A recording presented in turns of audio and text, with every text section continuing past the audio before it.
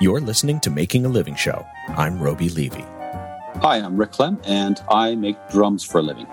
Rick Clem's passion for drums began as a musician playing in orchestras and bands while majoring in orchestral percussion at UBC.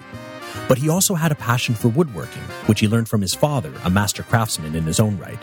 It wasn't until his retirement that Rick combined both his passions and began creating his unique brand of handcrafted wooden drums.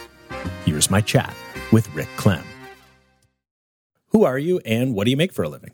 My name is Rick Clem, and I'm the owner, founder, and builder of Clem Drums. I also teach drums, and I also play semi-professionally. So how'd you get started making drums?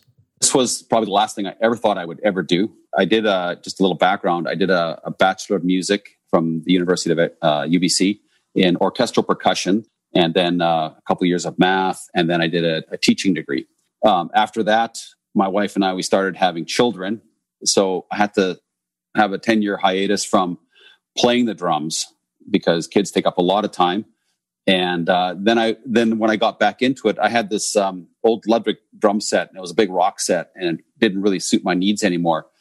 And I had been out of the loop for a long time. And so I just started going to the stores and looking around, and the drums in the stores were beautiful, but they were just kind of like cookie cutter drums. And I like having things that other people don't have. I had an old Airstream that I modified, Airstream, one of those Airstream trailers. And I built my own cabin cruiser boat just because no one else has one like that. How did you know how to build a boat? Oh, you just read a book. And then you start building. You read a book and then you start building and just take it from there. Just one piece at a time. One piece at a time. And I built that boat because no one else has one like it. Someone told me, I don't know where I read this, if you do what everybody else does, then what do you have to offer? So I kind of used that as my motto, and I taught that to my kids. So I started looking around, then I went online. I thought, well, maybe I should just try to build my own drums. And that is a lot easier said than done. Oh, really? I thought you were going to say it's a lot easier than a boat. Oh, no. No, it's a boat can be, they come with plans. And drum builders don't give up their secrets very easily. So I started building drums. Those how many years ago? 7, 8, 6, I don't know. Less than 10 years ago. So I started building them, and it just didn't go well. A lot of the drums just went into the fireplace. All right. Well, tell me, how do you actually make a drum then? How can it not go well? Because as far as I gather, and I've been around a lot of drum sets, it's a cylinder. And then it's got skin on it. Like, how tough is it to build a drum? Well, first of all, there are 3 different types of wooden drums. You have what they call a stave method, which is like building a stave barrel, and that's what I predominantly use. And then there's also the ply method, which all the big manufacturers use. They just laminate a bunch of plies together. And then there's a steam bent method, where it's a single ply, and they take a piece of wood and they just bend it around and glue it together. So what is the stave method? How does that actually differ? With a steam bent, the grain goes horizontal and a stave goes vertical.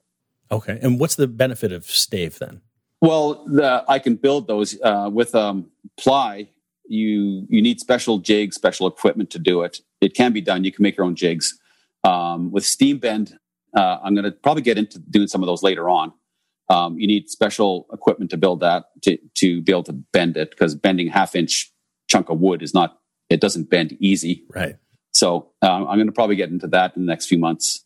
But with stave, you glue the pieces together, and then you put it on a turning machine, which I had to build that because you just can't buy this stuff at Home Depot or any other place. So I built a turning machine, and then I turn it. Then you have to make what they call the bearing edge, where the head of the drum or the skin of the drum touches the shell. And there are sharp bearing edges, there are round over bearing edges. And then for a snare drum, you have to have what they call the snare bed, where the wires underneath the drum are in contact with it. So it has to be indented a little bit so they have good contact with it. And then there's the finishing of the drum. Then you put the lugs on. Then you have to decide what kind of rims you want to put on. You can put steel rims, die-cast rims on there. I like putting wood rims on mine. I make the wood rims because I like the sound of them, but wood rims aren't for everybody. And there's different sizes, and you could quickly build a drum, and anything that is built quickly looks like it's built quickly, as opposed to something that has been taken. You take your time. You do your finishing really well. Most people will look at what the drum looks like. That's the number one. And then there's other people that they don't really care what the drum looks like, and they just want to have a nice sounding drum. Well, and talk to me about the sound. You've spoken about the wood that comprises the outside and the cylinder. What do you use as the skin? I got one set that uses calf skin, but those are very pricey. They're a little bit more temperamental. Then mostly they're the plastic head. They're made of plastic, different thicknesses, different coatings on top. Some have double ply heads where there's two pieces that are put together. I like a single ply head. It all depends on the style that you play. So roll back with me for a second. You always loved playing drums. You've played all your life except for the hiatus with your kids. And then you got back into it and you thought, hey, why don't I start making these things? Yeah. Why? See, I guess I'm curious why you would start making your own drums as opposed to finding somebody who's already making a drum that you do like. So somebody who, isn't necessarily in the stores. Like there must be other drum makers out there, right? Oh yeah, no, there's a few out there. I just didn't know who they were at the time. So I didn't know about that whole culture. So a couple of really good friends of mine, Ron Dunnett, who's probably the Yoda of drum building, Jeff Woods, another good friend of mine. I didn't know these guys existed. Had I did, things might have been different. Probably a lot easier in the beginning, right? Yeah. Well, I would have probably just got one from one of these guys. Who knows? I don't know. But it was a challenge. You've met these guys now. Like, how did you come across them? Was it through markets and selling stuff? I mean, how did you guys cross paths now that you're buddies? My friend Ron, he saw my drums in a drum shop, and he called me up and he just asked me why I was using a certain product in it, the snare throw. He's a no-nonsense guy. He shoots from the hip. And I said, I don't know. I just like it. And so he said, come on by and have a look at what I have. So I went and looked at his stuff, and it's really nice, and he's a good guy. So I use his stuff. He's an innovator. He's an innovator in the drum world, and he builds really nice hardware, and his drums are great too. So yeah. As a drum layperson, how does one innovate drums? I mean, obviously there's what we can make the cylinder out of the body of the drum, and there's obviously the plastic that you're using as a skin. But how much innovation can happen? I mean, drums are one of the oldest instruments, obviously, on Earth. Mostly in the hardware, the metal parts. Like you have like the bass drum pedal for one thing is those are always improving. How the drum mounts onto the bass drum, the drum mounts, the snare throw where you can turn the snare off and on a snare drum. That's what I use of his is a snare throw, and I just like it the way it works. My drumming friends like it, so I just use it. And also, let's keep the business local. Oh, so these guys are all nearby. Yeah, actually, Ron lives about a 10-minute walk from me. And you never knew each other existed until you actually started and initially failed making drums. It's such a strange story because we grew up in the same city, and he played drums in that city, in Regina. And I saw him play when I was about 18 or 19, but I didn't know him. I just remember him playing because he's a lefty. He plays opposite to what I play. And I noticed that. I go, wow, it's a southpaw. And then when we met each other later on, I asked him, was that you playing in Wascana Park? He said, yeah, that was me. And, we're the same age. We knew all the same people, but we never met. We're drummers. So they only need one drummer in a band usually. So it was just kind of funny. We just met later on. To cross paths all those years later and both of you be making drums. I mean, that's bizarre, honestly. Yeah. Do a lot of drummers wind up making their own drums later on in life? Is that something that people do? No. To build wooden drums, you have to have some woodworking skills. You need a shop. You need nice tools. And most people sometimes, if they have difficulty changing a light bulb, then they shouldn't build drums. Yeah. So you need some woodworking skills to do it. I promise I'll never get into it. Yeah, it's not as easy as it sounds. So flashing forward then, you made a whole bunch of drums that did not work. And then eventually they started to come together pretty well. Yeah. At what point did you make a sale? Who was your first customer? Well, I have a friend named Eddie Travato, who's also a drummer. He's like a brother to me. He would come over and he'd take the drum for a test drive, play it, and he'd give me a thumbs up or a thumbs down. And I always trusted his opinion on it. If it got a thumbs down, I go, oh, there's another one. Then I try it again. And then after a while, I started, yeah, I like this one. And then I just, it was I can't remember his name, but a fellow from from Washington State came up and he bought a drum set for me. And I thought, hey, this is cool. How did he hear about you? I put it on Craigslist. Oh, really? Someone bought a drum set off of Craigslist? Oh, yeah. I've sold drums on Craigslist. Not so much I don't do it right now, but I had them on. I didn't know what to do. I didn't know what I was doing. So that was sort of your first foray into sales was post it up and say, hey, I got a drum set. It's handmade. It's one of a kind. Who's interested? And this guy from Washington said, yeah, I'll take a look at it. Did he actually come up and take a look at it, or did you? Yep, he came up. He was a retired GMC automaker. And so he had a good pension, he had disposable income, and he wanted something that was unique and different. And then he bought it, yeah. What do you think it is about handcrafted things that just sort of makes sense to some people and becomes an important thing for them?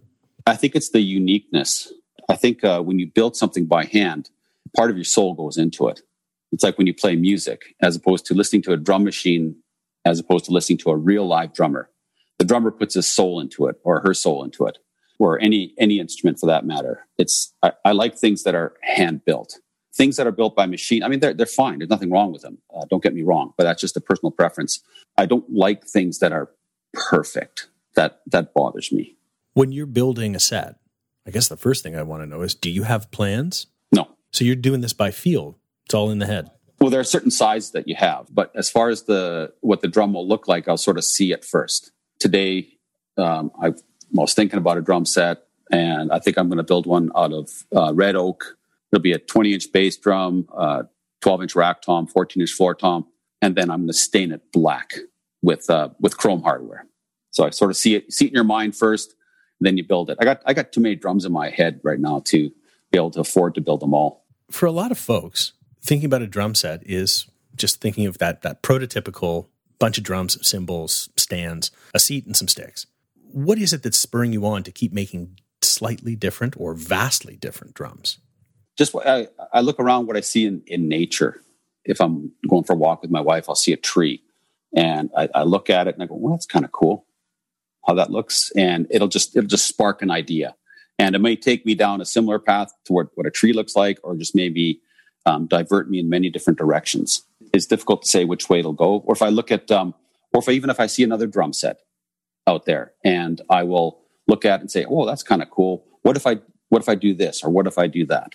So that kind of goes different directions. It seems to me that drum making, there's an artistic side to it that's probably not really well known. Yeah, I personally think everything is an art form, even from a mathematician who writes out a formula to a computer coder who writes out code for a computer program. It's an art form. I mentioned in some of the questionnaires, my dad is a carpenter, cabinet maker, learned his trade in Germany. And it was the old school where he did everything on a table saw, didn't have all the fancy tools. So he taught me stuff to do that, and his patience, and he would see things in his head and then he'd go and build it. He might do a rough sketch on it and then go and build it. Measure twice, cut once. Yeah, that's you want to do that. Yeah. So he taught me my skills, and he always said, always use your head. Always use your head. Keep thinking about things. I think it drives my mom crazy because he comes up with new ideas, and I have to say to him, Dad, you're gonna have to live to 300 years old in order to finish up all your stuff. What does he think of your drums? Oh, he likes them. Oh, he loves them. He likes that. Oh no. I think I'm the only one in my family that plays any instrument. Really? Nobody else plays anything? You can't even, you don't have the Clem family band?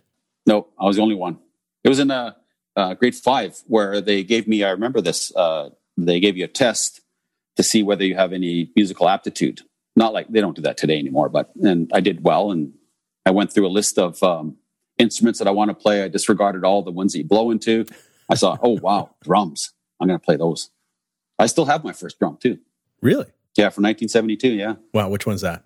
It's Ludwig Standard. It's made by the company Ludwig, and the model name is Standard. And my parents paid $150 back in 1972 for it. So that was a lot of coin. And the person that sold it to him said, if he's going to be serious about it, get him a good drum. It'll last forever. I still have it. I still play it. Do they regret buying you the drum after all those lessons, all that practicing in the house? No, not at all. Not at all.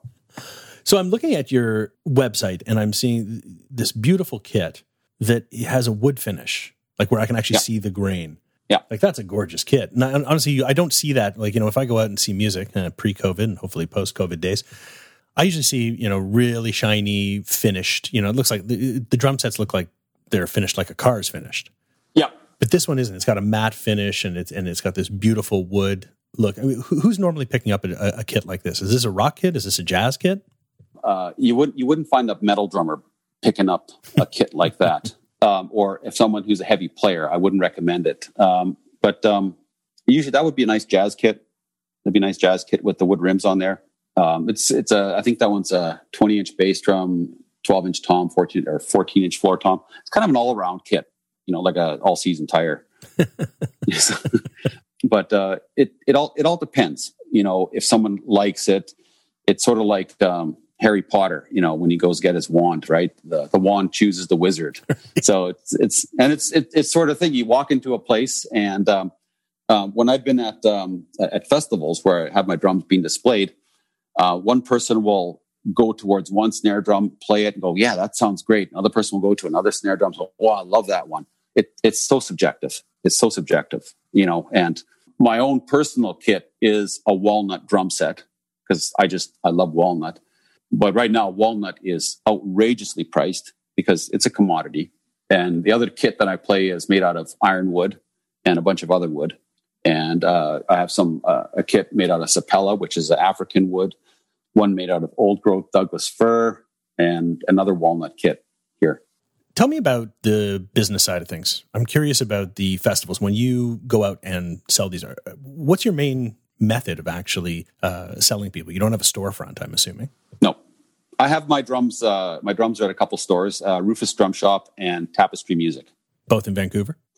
Tapestry has a store in Vancouver, and the main store is in White Rock, and Rufus has a couple stores in Vancouver on Commercial Drive and 10th and Alma. And how did you set that up? Is that like a consignment situation? Yeah.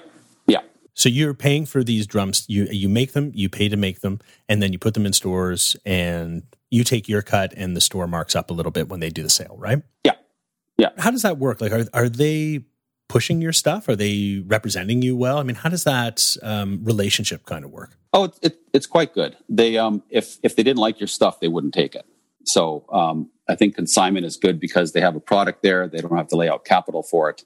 And and I get advertising. So it's sort of like a scratch your back type of thing. You scratch my back, I scratch yours, yeah. But we have a good relationship. Consignment is how we used to do sell our CDs for years ago when I played in bands. I think stores like that rather than have to, buy it up front and then they're forced to sell it because they have that overhead hanging over top of them. And I don't mind doing that. They're local people. Rufus is a local place. Tapestry is a local place. They're nice people that own it. And so any way to help them out as much as possible. Do you also take your wares on the road? Yes. Last February, a company called Drumeo, which is a large online drum lesson group based out of Chilliwack, they had a big festival here in Vancouver. So myself and Jeff Woods rented a booth, and we had our stuff there. So people were there. A whole bunch of all over the world came to this festival. I've also had the BCMEA with the British Columbia Music Educators Association. They have a store there where teachers will buy drums. Actually, they never bought them for their school. It's usually a teacher that would buy my drums for themselves personally. And then I put on, it's come up my 5th year now, or 4th year. I didn't do it last year, but the South Delta Drum Festival, I organize. I use local talent, and all the proceeds go to the high school music program because they have such a wonderful teacher there. And I want to support her as much as possible. And so it's kind of, you want to give back to the community. So my drums are out there, and I'll auction off a drum so people get to know it there. But most of it's through word of mouth. I'm not particularly good at flogging my goods, or even doing this podcast is difficult because I don't normally like talking about myself, even though I'm yapping away here like that. I was always in front of a classroom of 30 kids, so I can BS with the best of them, right? Yeah, using all your teacher skills and presentation skills. Yeah, that's what I'm using right now. Well, what about when you can't get in front of people, though? I mean, do you do a lot on social media? Yeah, what I do is before COVID, I'll bring in other guys in, and I'll just film them playing my drums. Or right now, I've been just doing it myself. Just play to some music or just do a 50-minute solo. I think that's the attention span of most people. 30 seconds to a minute. Then they just pass right on by. I get stuff like that. And then I got some one person that saw my drums in the store, played them and loved the sound of them. Now he plays with them. Richard Brown, he plays with a band called Mad Rhythm. Anyway, he's a sought after player, great player. Where are you hoping to take this all? To be honest, I don't know. It's things could change. I'm just know that today I'm going to try to live one day at a time. I know those are kind of like cheesy phrases, but it's true.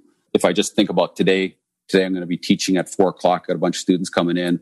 Before that, I'll try to get a little practicing in. I'll go to Costco with my wife to get a whole bunch of food for my kids.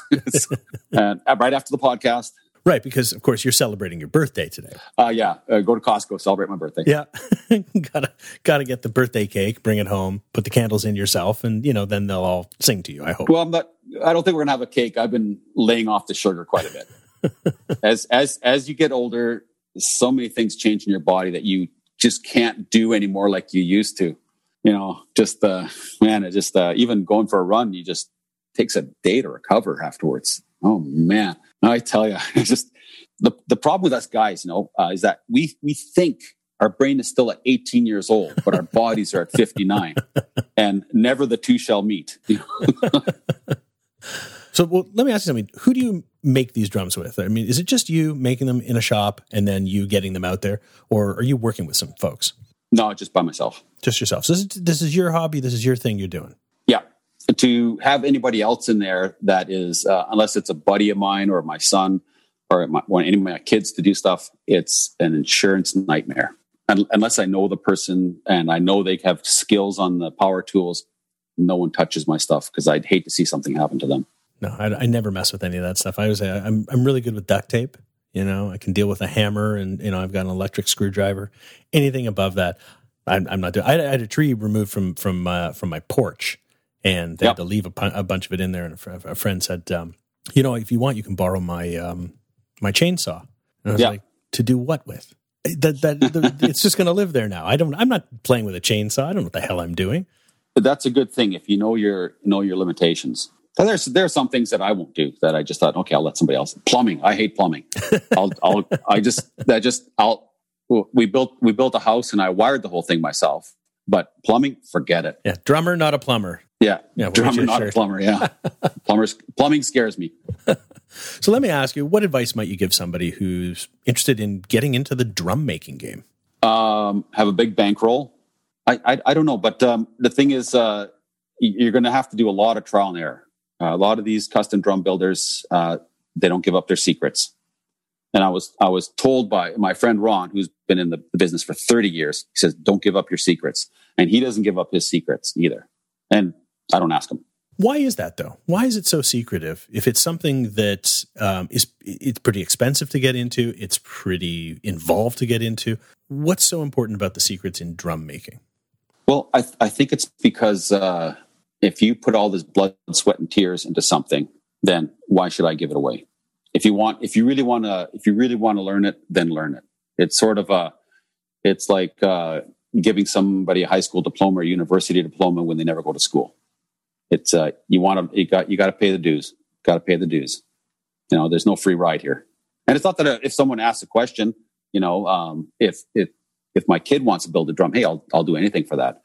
But if a stranger asks me about some stuff, I'll just say, well, have a look around. But if everyone says look around, then how does he find out the information he's looking for? Is there any resources that you would sort of give to somebody to start them off? Oh, sure. There's tons of stuff on the internet. I mean, everybody who sneezes or fries eggs, they put on YouTube, right? How to sneeze properly while you're frying eggs. It's all on YouTube. It's so easy to learn stuff today. We used to lift tunes off a record to listen to what the drummer's doing. And it was a bonus if your 33 1/3 record went down to 16, so you could slow it down and listen to what the person is doing. Now, if you want to see what a person is doing, you just YouTube it. And you got some 19-year-old kid that's got chops come out of his yin-yang, and he's doing it all right there. Oh, that's how you do it. Okay. It's so easy to do stuff now because everyone's doing it. Everyone's showing off what they're doing. And I'm just surprised how many people out there trying to build their own drums. It's just like everybody's monkey's uncles out there building drums, and that's fine. That's cool. Have you seen anybody doing some good work in that field? Oh, there's a lot. There's a lot of guys. There's a few guys down in the States that Outlaw Drums. They make really nice stuff. Predator Percussion. They're based out of the States. Cogs Drums. They make some they're small little boutique guys like me, and they make some really, really nice stuff.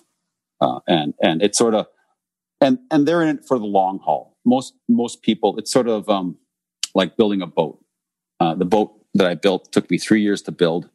When you build something like that, you don't go out there and to the shop say, "Oh, I'm going to go build my boat tonight." No, I'm going to go out there and put a piece of wood on it. That's what I'm going to do. It's a commitment. It is. It's a commitment, and I love doing it, and I don't have to earn a living at it, so it's pure joy. And when I sell a drum, I put it in a bank account, and I take my wife out for we go on a vacation. So we use the money, and I put it towards we do something with the kids. But like right now, no one's buying anything. No one's playing, so that's okay.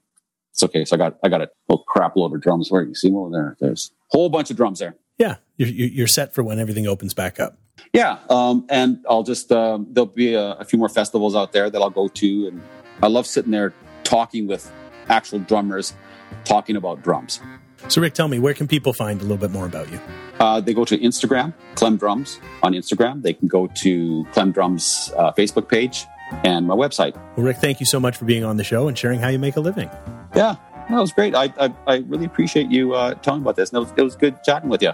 Subscribe to Making a Living Show on Apple, Google, Spotify, Stitcher, and pretty much anywhere else you get your podcasts. For more on the show, visit makingalivingshow.com and follow along on Instagram, Twitter, Facebook, and YouTube. Making a Living Show is produced by Next Exit Media and hosted by me, Roby Levy. Thanks for listening.